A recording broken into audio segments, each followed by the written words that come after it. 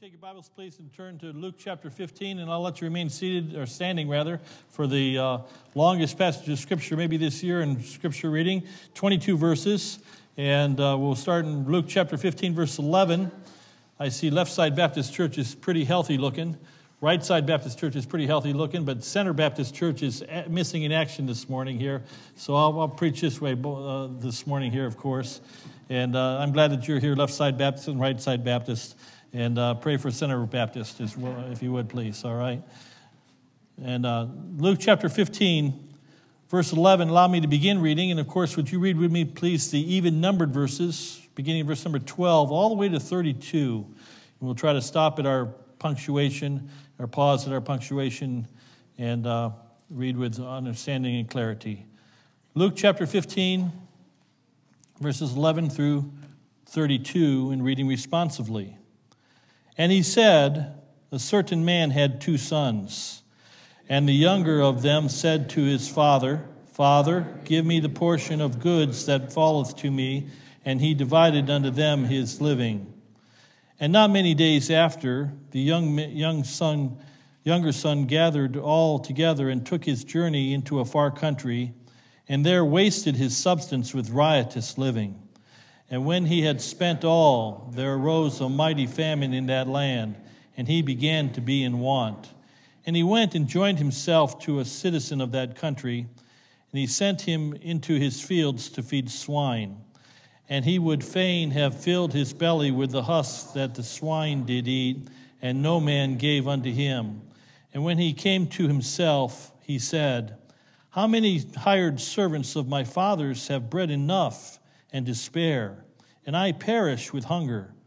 I will arise and go to my father, and will say unto him, Father, I have sinned against heaven and before thee, and am no more worthy to be called thy son. Make me as one of thy hired servants. And he arose and came to his father. But when he was yet a great way off, his father saw him and had compassion, and ran and fell on his neck and kissed him. And the son said unto him, Father, I have sinned against heaven and in thy sight, and am no more worthy to be called thy son. But the father said to his servants, Bring forth the best robe, and put it on him, and put a ring on his hand, and shoes on his feet. And bring hither the fatted calf, and kill it, and let us eat and be merry. For this my son was dead, and is alive again. He was lost, and is found. And they began to be merry. Now his elder son, when was in the field, and as he came and drew nigh to the house, he heard music and dancing. And he called one of the servants and asked what these things meant. And he said unto him, Thy brother is come, and thy father hath killed the fatted calf, because he hath received him safe and sound. And he was angry and would not go in. Therefore came his father out and entreated him.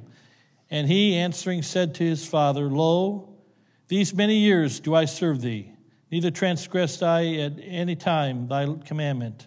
And yet thou never gavest me a kid, that I might make merry with my friends. But as soon as this thy son was come, which hath devoured thy living with harlots, thou hast killed for him the fatted calf. And he said unto him, Son, thou art ever with me, and all that I have is thine. It was meet that we should make merry and be glad. For this thy brother was dead, and is alive again, and was lost, and is found. May God add his blessing to the reading of his word. Let's make our prayer.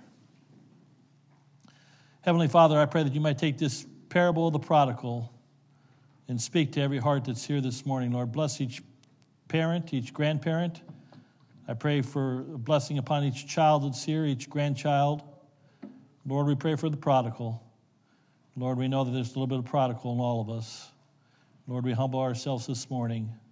Holy Spirit of God, do what only you can do in the preaching of thy word, we ask. We pray this in Jesus' name. Amen. You may be seated. Luke chapter 15, if you turn there. And Bob and Kim, let me thank you for sitting in the middle to be the center Baptist Church here. We got somebody sitting in the center. And it kind of goes along with the message here in regards to the subject at hand this morning on the 9th message on me and my real family. And I want to remind you that there's a little bit of prodigal in all of us. That was in the prayer, and it'll be the thesis for our message here. But I have a theory, and I was with a certain church on Wednesday night. I already mentioned it once. And on Friday night, Jonathan and Laura, that's my daughter, my middle daughter, of course, and son-in-law, they had 70 people at their house on Friday night. They had a Friendsgiving. I never even heard of the term before. But they invited a lot of their church family. And then they invited their next-door neighbors to come to Friendsgiving. Some brought turkeys, some brought ham, some brought mashed potatoes and gravy and stuffing and all that good stuff. And they had a great get-together and a great way to integrate people together and with those that are Christian or churchgoers and those that are in the heathen land of the neighborhood and so forth. And so it was just a great time together. But back to the church, I was talking to Pastor Smith on Friday night there at the Friendsgiving, of course, and he's been excuse me. I'll get there, excuse me. One of my ushers, one of you guys, who can get that bottle of water for me? I think I need one here in my office there. Mike, you know where those waters are. Would you give me one, please? There, all of a sudden I'm better. That's embarrassing. Now, where was I? Oh, yeah, I was just giving away the introduction. I have a theory. I was talking to Pastor Smith. And church attendances come and go and so forth. And I already mentioned left side Baptist Church, right side. I didn't know we had such a big gap in the middle this morning here. Center Baptist Church is missing. And here's my theory. And Pastor Smith is talking, and I'll just tattle on him. And, of course, the other pastor that I was there Wednesday night, he would probably say the same thing. We have a lot of people missing in action. Thank you, sir. Let me just hold on here. Just a minute here. I don't normally do water, but that's good. Anybody want a bottle of water? We got plenty of them back there. And I'm teasing. Okay, where was I? I'm going to finish this story here. That's all an introduction. Man, am I off to a bad start. But here's my theory. When Jesus healed the 10 lepers, how many came back to say thank you? 9. They were healed for their whole life. Nobody had ever touched them before. And now they're free, and they're missing in action.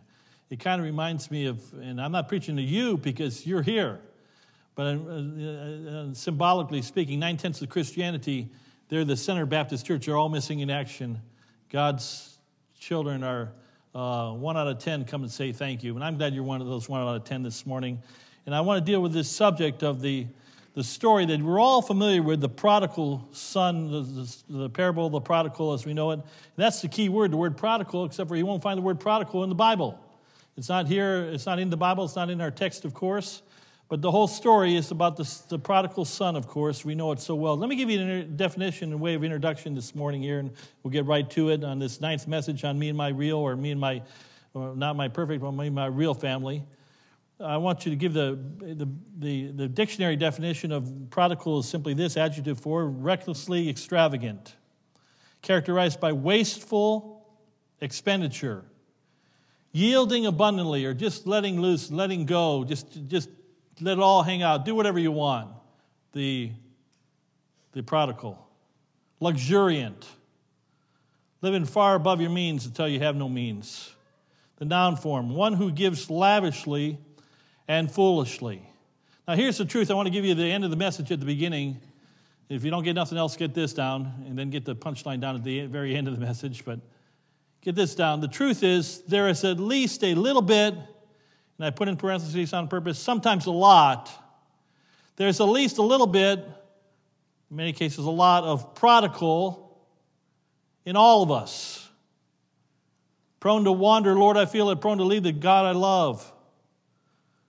The prodigal son, he is us. He is me. He's our, some use psychology terms, he's our inner child. He's our problem teenager. Don't raise your hand, but have problem teenagers in your family. Don't raise your hand. Don't want to see it. He's our freedom-loving friend. The prodigal is every man. All we like sheep have gone astray. We have turned everyone to his own way. The Lord hath laid on him the iniquity of us all. And so the truth is, and you probably knew this already, there's a little bit and probably a lot of prodigal, rebel in all of us. Now, when we think of that word prodigal, we usually think in a negative term, but here's the punchline, here's the dig. There's a little bit of prodigal in all of us, including God. Now, that should shock you. That's the shocker, including God. Because we always use that word prodigal in a negative context, like we use the word lust in a negative context, but there's a positive lust. We use the word pride in a negative context almost always, but there's a positive pride. And we use the word prodigal. When we think of prodigal, we think of waywardness, the extravagant, recklessly extravagant, letting it all hang out. To use some 60s or 70s slang. But with God, there's prodigal. And you say, what do you mean by that? Well, we'll get to when we get to the third person of our story. So I know this story is familiar to so many of us here, and most everyone in this room, as a matter of fact. In this chapter of Luke 15, we have this parable of the lost sheep, verses 1 to 7, the lost coin, verses 8 and 9. And then, of course, the parable of the prodigal or the lost son, as sometimes he's known as. I wanted you to notice the three characters are identified in verse number 11. And he said, a certain man had two sons. We know the certain man in the middle of our story is none other than the father of the house. And the two sons, obviously, we read about the younger in the next verse. And, of course, we'll read about the older. So let's talk about the prodigal son, first of all. The prodigal son, verses 12 through 19, rather, we read in details about the prodigal son, or the younger son as he's called. Notice with me as we begin, verse number 12, the Bible says, and the younger of them said to his father. Now this is conjecture. We don't know how many years younger he was than his older brother. He could have been a year younger. He could have been 10 years younger. We don't know. The Bible doesn't tell us. Right now, we were with our grandchildren. Sorry for the illustration again, but we were with Henry Lincoln. Henry's 4, 3, something like that. And his idol in his life is his big brother, Bradley.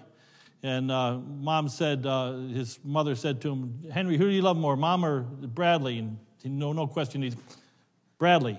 And he loves his bigger brother right now. He wants to be like his bigger brother. But his bigger brother has responsibilities. One's 13, one's 4. There's a huge age gap. We don't know the age gap here, but there is no doubt an age gap. And notice what happens in verse number 12 as we begin. And the younger of them said, this prodigal son said to his father, Father, give me. There's where the problems begin. Give me, give me, give me. Give me the portion of goods that falleth me. Give me what I deserve. You deserve a spanking. You deserve chastening, probably. But he was talking about his inheritance, and he divided unto them, and he, the father, divided unto them his living. Notice with me, first of all, in verse 12, I think we can derive that we become like the prodigal, and I'm like him when I begin to despise my father's house. He said, I've had enough of this household. I've had enough of the Father's house. You know, millions of Christians say, I've had enough of church. I don't know, I've been so sick and tired of meeting Christians that claim to be Christians, whether they are or not, only God knows. And they says, you know, I love God, but I just don't do his church. I don't love church. Too many hypocrites in church. They're the chief hypocrites themselves for getting out of church. They despise the house of God. Now, why did he begin to despise his father's house? There could be numerous reasons why he despised his father's house. Maybe he had more fun at his friends' houses than he did at his father's house, because maybe he had chores at his father's house. Maybe he got to play around at his friend's house. We don't know. The Bible doesn't tell us. But for some reason, he began to despise the Father's house. How many millions of Christians, you know, if it's true, I don't think it is. But this is 10, 15-year-old Pew Research polls, you know, but 74% of all Americans claim some form of Christianity of some sorts. That's everybody, the potpourri from Catholicism all the way through all of Christianity. And some 74 million, something like that, there's 72 million claim to be born again. If that was the case, my friends, we would need an auditorium 5 times this size to fill everybody just in our region, our area, that need to come to the house of God that claim to be. But people are not in God's house. And the prodigals are leaving God's house, and they despise God's house. They like the athletic house better, or the fun house better, or the playground better. They begin to look at the Father's house as a place of blessing as opposed to a place of worship. And we now have folks, and I'm just telling you right now, we have an entertainment. I was online here just a week or two ago, and I saw a certain church having a comedian in. And I said, boy, I wish I could be a comedian. I always wish I could be funny, but God didn't call me to be funny. He called me to preach the gospel. And so I can at least do that. But people want an entertainment service. And maybe this guy got tired of this son got tired of the same old mundane things day in and day out and day out. And he got more attached with, I want the benefits. He said, give me. Did you come to the house of God to give me or to give? Today is Sacrifice Sunday, by the way. And did you come for the blessing or did you come for first was the blessing? Brother Parmar, Pastor Parmar, quoted a poem. I can't quote it all the way last week. First was the blessing, now it is the Lord. This younger son should have been in love with his father, who had raised him all his life and had taken care of him and protected him and blessed him and was going to continue to be a blessing for him. But he began to I become like in my prodigal, a little bit of prodigal in all of us. We become like the prodigal son when when we begin to despise the Father's house. Then I want you to notice, secondly, verse 13. And not many days, so the Bible says, not many days after, the younger son gathered all together. He got his inheritance. Now the question is, why would the Father give us his inheritance now? It should be after he dies, right? Well, in the story, the Father, for one reason or another, he gave us, listen, we get to go to heaven, to a perfect heaven. We get to go to streets of gold forever and ever and ever and ever. If we had everything crummy down here for the rest of our earthly life, we got heaven to look forward to. But God gives us good things down here. We're going to walk on streets of gold up there, but God gives us some gold down here. And then for one reason or another, the Father gave his Son the inheritance. And the Bible says that he went, verse 13, not many days after, that he gathered all together and took his journey. Notice it says, into a far country. And there, in the far country, he wasted his substance with riotous living. We become like the prodigal son when we keep taking additional steps away from home. One step leads to another step. The Bible says he went to a far country. Think Lot, Abraham's nephew. He looked into the well-watered plains of Sodom. The next thing you know, he's living in Sodom. You know the story. And he's living right in Sodom and Gomorrah. And he's now sitting at the gate. He's this official within the gate. It's amazing how far away a Christian can get from God. I've given the illustration. I could give you his name, but a certain person I've used as an illustration 50 times, no doubt. Maybe more than that. I don't know. But I went to college grew up with a certain young man that was called to preach at a young teenage age. And by the time he was 19, he was preaching regularly every Sunday in church. He was living for God, and he was 19 going on 29 in the right way.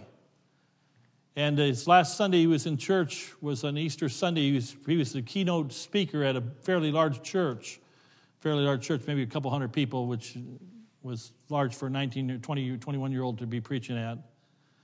Make a long story short, he got in his car. I won't go through all the details of what happened, but he got in his car right after Sunday morning, after he preached Easter Sunday morning.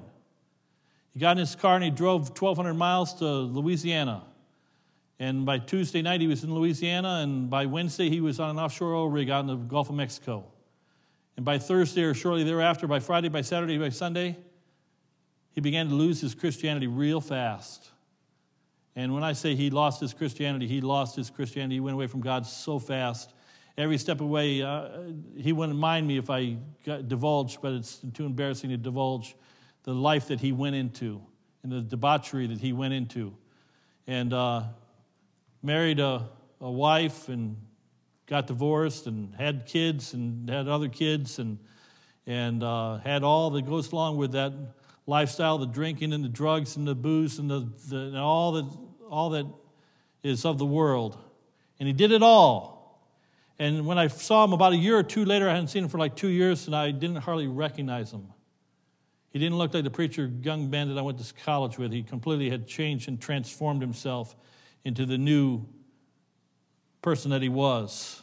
He got so far away from God, and God, by his grace and mercy, he had a Jonah experience when he was about 35 years of age, and I've told the story, and how God got a hold of him, almost killed him. And he woke up one day and realized, and he looked up into the stars, and he came back to God. I'm glad that was 20-some years ago, 25 years ago now. I think it's been 25 years he's been living for God. But every step away this young man took was farther and farther away from the house of God. It's amazing how far away children of God can get from their Heavenly Father. Then we read to verse number 14. Let's begin to hurry a little bit here for a moment. And when he had spent all, that's what you do in Egypt. That's what you do when you go to the world. He wasted his substance in riotous living. The Bible says a mighty famine arose in that land, and he began to be in want and began to be in need. And he went and joined himself to a citizen, notice this, of that country. Not of his country, not of his home, but a citizen of that country. And we know it was a citizen of another country and not his country or his home because of the occupation that this man was in. He was a pig farmer, among other things. And he sent him unto his fields to feed swine. Unclean. Again, it's so amazing how fast you can get away from the things of God. And now notice what happened. He's got a little left at the moment. And he went and joined himself, or verse number 15, verse 16, and he would fain have filled, the money supply is now run out, his inheritance is run out. He would have fain filled his belly with the husk that the swine did eat, and no man gave unto him. He lost all his friends. It's amazing when you get away from God, and if you've got money, how many friends you can have in a short period of time. But lose that money, see how fast you lose your friends. And that's what happens when you go to Egypt, you can go into the world. And the Bible says, verse number 17 is the revelatory verse. And when he came to himself, listen, I've been trying to figure out how to get people to live for God for a long time. 33 years, I still haven't figured it out. But until you come to yourself, until you look yourself in the mirror and see who you really are and who God is, there's no hope for you. There's no change. There's no help. The Bible says that when he came to himself, he began to ponder. And he said these words, and I think in his heart at first, how many hired servants of my father's house have bread enough and to spare, and I perish with hunger? He said, how many hired servants have I? I'd rather be a doorkeeper in the house of my God than to dwell in the tents of wickedness, the Bible says in the Psalms. I'd rather be a so-called hired servant. I'd rather be one of the lowest servants of God's house than to dwell in the tents of wickedness, to have all that the world has, but not serve the Lord. He said, even the servants in my Father's house are better off now than I am. And then he says these words. He's talking to himself, I believe, at first. He says, and they have bread enough, and I perish with hunger. He wanted the world, and now he's got nothing but waste. He's got the swine's food. That's all he has. The husk of the husk of the corn. And I will arise and go to my father, and I will say unto him, he's rehearsing this, Father, I have sinned against heaven and before thee. The prodigal, if you're a prodigal, you'll never turn around until you realize that you've sinned against who your father is. You've sinned against him, you've sinned against heaven, and before him. Your sin is before God, and it's a sin against your heavenly Father. And he said, and went on to say this, and I am no more worthy to be called thy son. Make me as one of thy hired servants. Let me give you letter C. The prodigal son, I'm like him when I begin to despise my father's house. The prodigal son, I'm like him when I keep taking additional steps away from home. But the prodigal son, I'm like him when I wait until I've lost almost everything before I start thinking of my father. Before I start thinking about my father. I have to be careful here as always. Every time I give these illustrations, pray for me. And I mean that. I need prayer in a particular area. And I've said this before, but it's true. I'm telling you, the longer I pass through, I have a harder time with this as I've ever had in my life. And I should be getting victory, and I don't get victory. I can tell you probably 5 times in 3 years of pastoring. 5 times, if that many, I can use one set of fingers. There were people that called me up on the phone to the church and said, hey, I don't go to your church, but God has been so good to me and blessed me so much. I got so much abundance and so much wealth in my piggy bank that I want to give your church X amount of dollars. How much money do you need? I've got that call. I don't know if I ever got that call. But I get calls constantly over and over and over again. He came to church a couple of weeks ago here, and somebody walked in, and they're not here this morning. We ended up giving them $50. They needed this, that, and the other thing. Of course, they said they needed that. And I didn't question them. They gave me their sad luck story. And here's where you got to pray for me. I have to fight getting jaded. I have to fight getting, oh, here we go again. I know what you want. Just get to the point. You need money, right? All right, and you need a gas tank filled, or you need food. Listen. I'm not preaching right now. I'm confessing right now. I get tired of the person that spent all in the last possible resort after they've used up all their friends, after their friends have used them all up, and they have nothing left. Then they finally come to the house of God. They didn't even come to God yet, but they come to the house of God because they know the last bastion of hope, hopefully. Well, this is the case of this prodigal. He spent all. He lost all.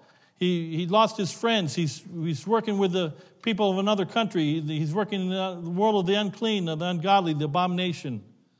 And it's when he's at the very bottom of the proverbial barrel that he comes back to the Lord. He says, I think I'll go to my father. Maybe I can be a hired servant. Well, let's go to the last half of the story, starting in verse 25 for time's sake. And look at the last half of the second person in the story. Of course, this is the elder brother.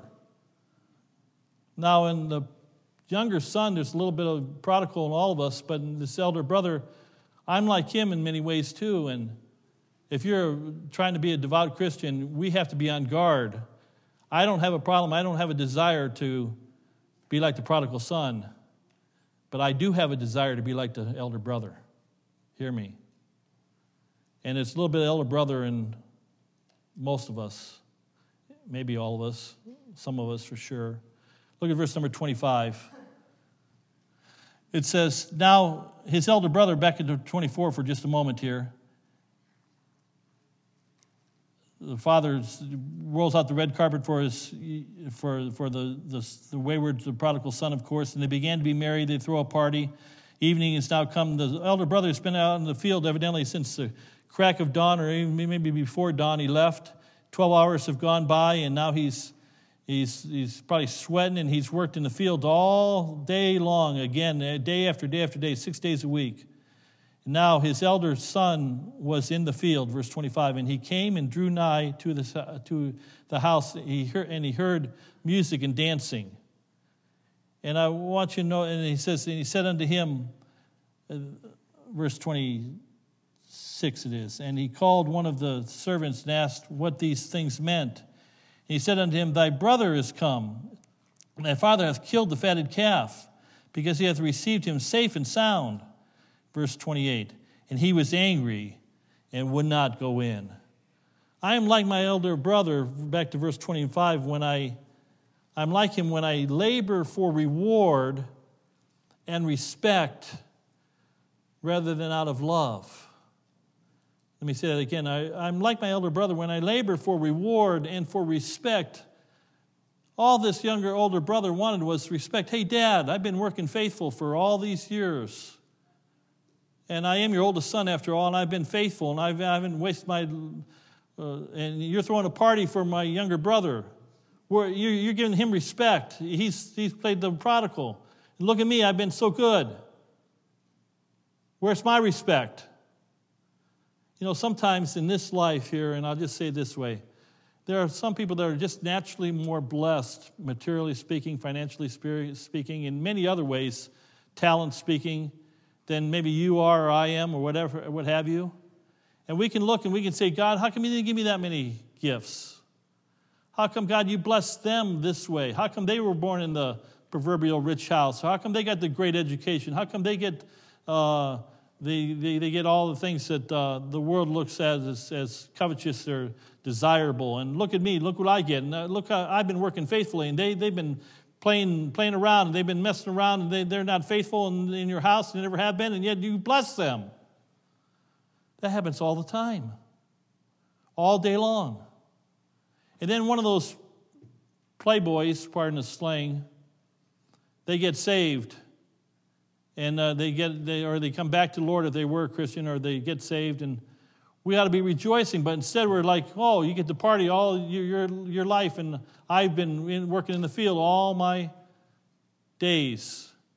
Listen, folks, there's not anything out there in this world there's some things I admit to you, and I don't brag when I say this, but there's some things I haven't delved into, and not a lot of things I haven't delved into, and I'm glad that God's delivered me from all those things. And I have a testimony, and I'm thankful for that, and I'm glad that I didn't go down into the pigsty in so many different areas. I don't boast or brag, but I've touched that world, and I've been down in that world in my own way, and I realized, but by the grace of God. But here's this elder brother. He labored for respect rather than laboring because he just had a genuine love for the Father. He's looking for reward. He's looking for respect, for reputation, for position, for acclaim, for somebody that said what he's doing is worth it, and he didn't get that, and his brother's getting all that he should have got. We get to verse 28 again, and it says, verse 28, I read the first part of the verse, and he was angry. Notice the Bible says, and he would not go in. He wouldn't go into the festival, into the party, into to his younger brother's big party that's being thrown for him right now. But so we're like our elder brother. I'm like him when I get mad about others receiving mercy and not get glad. When I get mad about others receiving mercy and not get glad. I, again, must be invasive on purpose, but there's another Baptist church somewhere in New England, I'll just say that and leave it be. And I was with this person that had attended this good Baptist church for many, many years. And this is the type of man, I'll tell you that much, he's a man. And he's a man's man. I don't think he's ever taken a dime from anybody. Never been on a penny of welfare. Never taken a handout. He's a self-made man. He's worked hard all his life, and he's given and given and given and given and given and given. And for a number of years, he went to a good gospel-preaching church, just like ours. But he saw people rip off other members of the church. He saw people that didn't pay their bills and took advantage of other people and so forth. And he got so tired after seeing those that named the name of Christ quit serving and get welcomed back in the house of God after they messed up so many times. He got fed up with it, and he just threw up his hand and said, I'm out of here. I'm out of church. If this is church, if this is Christianity, I don't want to have anything to do with Christians. And then he was mad at the prodigal, and he became a prodigal himself. Here's this elder brother. He's mad at the prodigal. He becomes a prodigal himself. He says, I'm not going in. I'm not going to make merry. Our churches are to be hospitals, folks. We're to be spiritual hospitals, binding up the broken and healing the mending and forgiving. And that's all contrary to our elder brother nature. That's not who we are. We want judgment to happen. He got mad when his brother was receiving mercy. And then verses 28, the latter part of the verse through verse 30, just glance at it quickly. Therefore came his father out, isn't that interesting, and entreated him. And he answering said unto his father, Lo, these many years do I serve thee, neither transgressed I at any time thy commandment. And yet thou never gavest me a kid, that I may make merry with my friends. I mean, he was getting a little bit fresh with his own daddy, his own father. But as soon as this thy son was come, which hath devoured thy living with harlots, by the way, Dad, thou hast killed for him the fatted calf. He's basically saying, hey, what gives? You're blessing him. You're giving him all this reward. You're not only bestowing grace, mercy on him, but you're giving grace on him. Letter C on the worksheet, I'm like him. I'm like the elder brother when I feel my reward should be more than my brothers, and that they should come today. Hey, I've already said it in a while, by the way, let me just say it one more time in a different way. Life is not fair. Some people are blessed, and some people get advantage, and some people have a better lineage and a better posterity and a better everything than you might have or I might have, whatever. And you look at them and they're living a life of the prodigal, and you say, why? Something's not fair here. And then maybe they get saved, and They get in the house of God, and we should be happy. It's like, man, look at that. They've been messing around for 30 years with harlots and playing their own game and going their own way, and now they're a Christian. They get just as much as I get. We start to get an attitude. And we think, and I think you already know this, but let me just say it. The thing with the younger brother is his party, his reward day just hadn't come yet. It was still coming. Hey, folks, Jesus said, behold, I come quickly, Revelation 22, and my reward is with me. There's a day coming when God's going to reward his faithful servants. Maybe your day has not come yet, but your day will come. And God, he most surely will repay. And so this younger brother had an attitude because it just so happened to be his younger brother's party, and rightfully so, and not his party, and he thought he should get that, but instead, Lord, the father of the house said, no, you need to wait. Now that gets me to the certain man of verse number 11, who obviously is the father, but notice we've looked at the prodigal son, the prodigal brother, rather, the elder brother, but then I want you to consider thirdly the prodigal father. The prodigal father. Now you say, preacher, wait a minute. Are you suggesting that God is a prodigal God? Yes, I am. Take that word out of its negative context and put it back into what the word means. Listen to it again. Recklessly extravagant. I grew up, and I love to tell the story, young people, and my grandmother had an outhouse till I was 15 years old. We lived right off I ran on dirt roads when I ran. My grandfather raised chickens, and I remember seeing that on the chopping block. Laying that chicken on the chopping block. I never did it. My grandfather always did it. My grandmother could do it. Just chop that chicken's head off, and they would run around for a little bit. By the way, no head on. I saw that. I grew up on the poor side of things, but I didn't know I was poor. And the fact of the matter is, but I'm going to streets of gold. I'm going to heaven. My God's going to give me a mansion.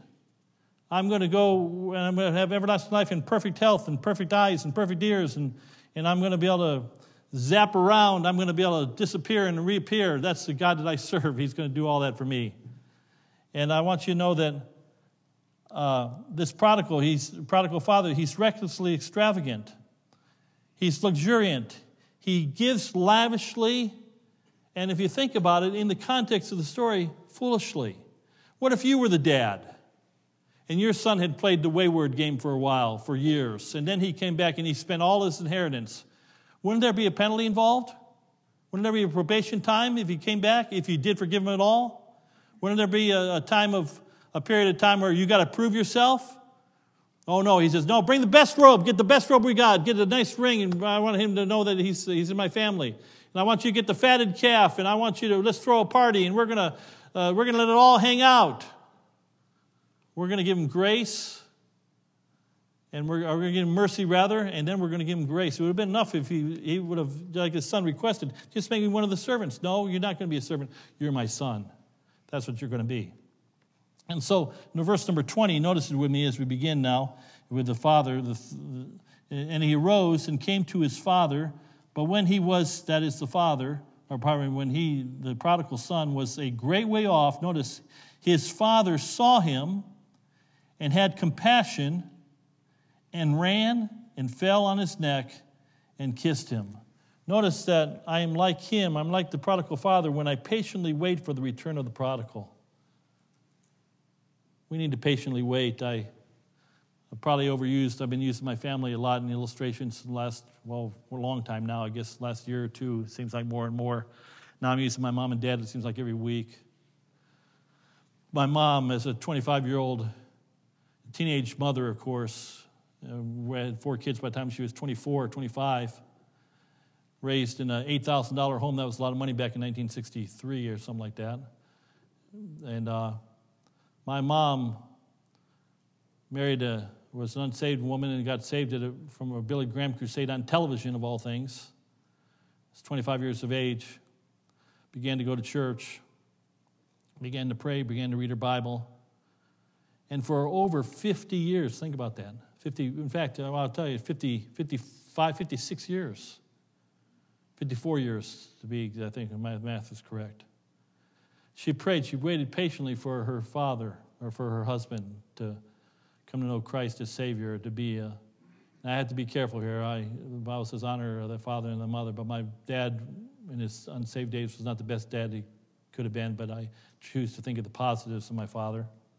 Always chose to do that. You choose to do that too. But she waited patiently for her husband to come along. Wait patiently, like the prodigal father. He waited patiently there at his house. But then I want you to notice verse 21 to 23. Notice what it says here. And the son said unto him, Father, I have sinned against heaven and in thy sight, and am no more worthy to be called thy son. But the father said unto his servants, Bring forth the best robe and put it on him, and put on a ring on his hand and shoes on his feet. And bring hither the fatted calf and kill it, and let us make merry, let us eat and be merry. For this my son was dead and is alive again. He is lost and is found. And they began to be merry. Notice, secondly, that we're like the prodigal father when we are like him when we freely forget past follies. Now let me give you an illustration and explain real quickly. The prophet Hosea, one of the minor prophets, was commanded to go out and marry, most of you know the story. God commanded him to marry a harlot. And then not only did he have to marry a harlot, we have other names for that in our secular vocabulary, I won't use them. But then she, and I'm being kind, she cheated on him over and over again. Why? She was supposedly, or he was her husband. And she had children by other men. I'm being as sterile as I can be in this story. And God said, they weren't his children, they weren't the father's legitimate children, but he commanded Hosea, take them in anyhow. Make them your children. And he gave them specific names. It's an amazing story. We get to the end of the book of Hosea. And God, the analogy, of course, is Israel.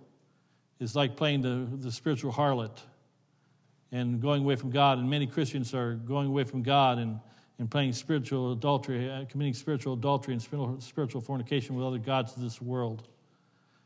And God says, when they come back to me, they're not his children to begin with. We're adopted into God's family, by the way. In Hosea 14 and verse number 4, the Bible says, the Lord Jehovah God says, I will heal their backsliding. I will love them freely. For mine anger is turned away from him. This father freely forgot past follies. He didn't put it in his son's face. He threw a party, and then we get to verse 24. And it says this, my son was dead and he's alive. He was lost and is found. They began to make merry. Verse number 31 and 32. And he said unto him, Son, talking to the elder brother now again, thou art ever with me. You're always with me, son, and I'll always be with you. And all that I have is thine. We are joint heirs of Jesus Christ. It was meet, or it was proper, that we should make merry. Be glad, for this thy brother was dead, and is alive again, was lost, and is found. The prodigal father, I'm like him when I patiently wait for the return of the prodigal. I'm like him when I freely forget past follies of my prodigal brother. I'm like him when I am always there and always rejoiceful when the penitent returns. It's interesting. And I've said this many times in different ways before, but I'll say it again. I'm not suggesting that we go prodigal to appreciate our Heavenly Father. But I am saying that we all have been prodigal one time or another, some more than others. And when we come back to the Lord, there's nothing good in going out into the world and sinning. But I find this a strange irony that Christians that have fallen hard, when they come back, they become more of a sweeter Christian many times. The harder they fall, the more grace that they have in their heart and life. And it's just an irony. It shouldn't be that way. But the elder brother needed to get some grace in his life. He needed to have some extravagant prodigal father in him and throw a party for his wayward brother that came back. And I'm talking to parents this morning, and we're summarizing just 6 sound bites and we'll be done.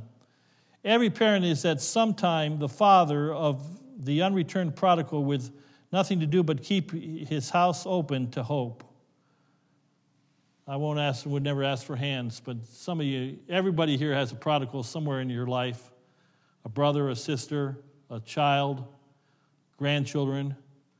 I don't mean to get silly or funny here at the end here, but I noticed, and I just was rehearsing yesterday in my mind, a certain somebody that went prodigal, went wayward many, many years ago.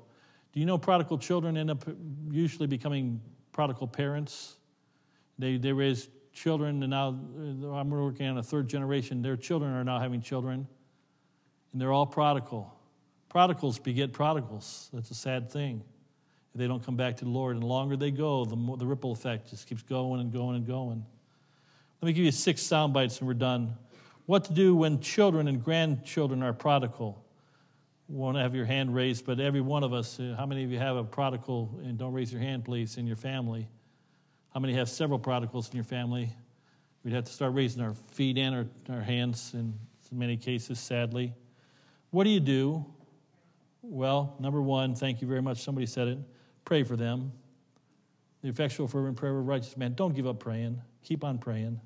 Number 2, stay in the Father's house. That is, stay in church yourself. One of the stupidest things and the most hypocritical and the most ridiculous things I see is where Christian parents have prodigal children and they're out of the house of God and they get so discouraged or frustrated or whatever, they get out of church themselves.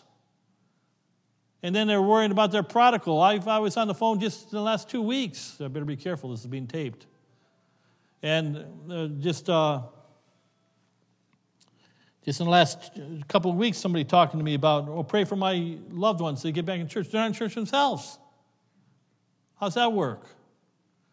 The younger brother, he stayed outside. The father came out to get him and brought him in. Number 3, this is a very important point here. We didn't have time to hardly touch on this, but don't enable them while they're in their far country, while they're being a prodigal. Don't enable them. That's where sometimes we call it tough love, don't we? We don't see the father going to the younger brother, but we do see the father coming out to the elder brother. There's a difference there. You notice that. The father stayed at home and prayed, stayed, and didn't enable his prodigal till he came to the end of himself, till he came to himself. Number 4, this is very important, and it's, again, not trite, but true for sure. Always love them. We probably overuse the phrase, but I'll say it again. We love the sinner, we hate the sin. Some of you have young people or family members, or let me get specific, children and grandchildren that have chosen, the world has different names for these things, alternate lifestyles. They've gone into the way of the world. We can't approve it. We can't approve it. We can't say, that's fine, teach his own. No, sin is still sin. The far country is still the far country. And we can't condone it, but we can pray for them. We can always love them because that's our Heavenly Father. I will love them freely. Then number 5, they're all important, I guess, but this is particularly important. You've got to come to the place where you're in your Father's house, praying for them, staying faithful in your Father's house, not enabling them, loving them, but if they never return, love your Father no matter what happens to your children. You see, in this story, the prodigal comes back. But Absalom never did come back. Absalom was in battle to try to kill his own daddy. You know the story. Absalom never did repent. The hippie got hung. You know the story, most of you. And your hippie, your prodigal, pardon the slang, may get hung. The prodigal may never come back. But you've got to determine, I'm going to live for God, and God is still righteous, and God is still right, and He's just and holy, and He's a good God, and He's a gracious God, and He's long-suffering and merciful, and He's always there. His arms are coming to me, all you there weary and heavy, and I'll give you rest. And lastly, and most properly, you see this prodigal father, he was not like the conventional father. There's no probation period. He forgave and gave mercy and grace all in one, and he did it quickly. Notice, when they do return, love them quickly, and freely. Love them freely.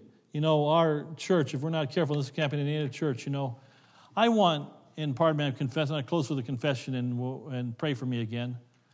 I want good members. I want clean members. I want godly Christians. I want godly church members of Harvest Baptist Church. And all God's people said, that's what I want. But you know, we got to be willing to take those that are not so clean. Those that are not so washed as we think they should be washed. We ought to be able to welcome back those that we have a hard time even tolerating. They may smell when they come in, no pun intended. I think the son might have still had some stink on him from the pigsty, maybe so.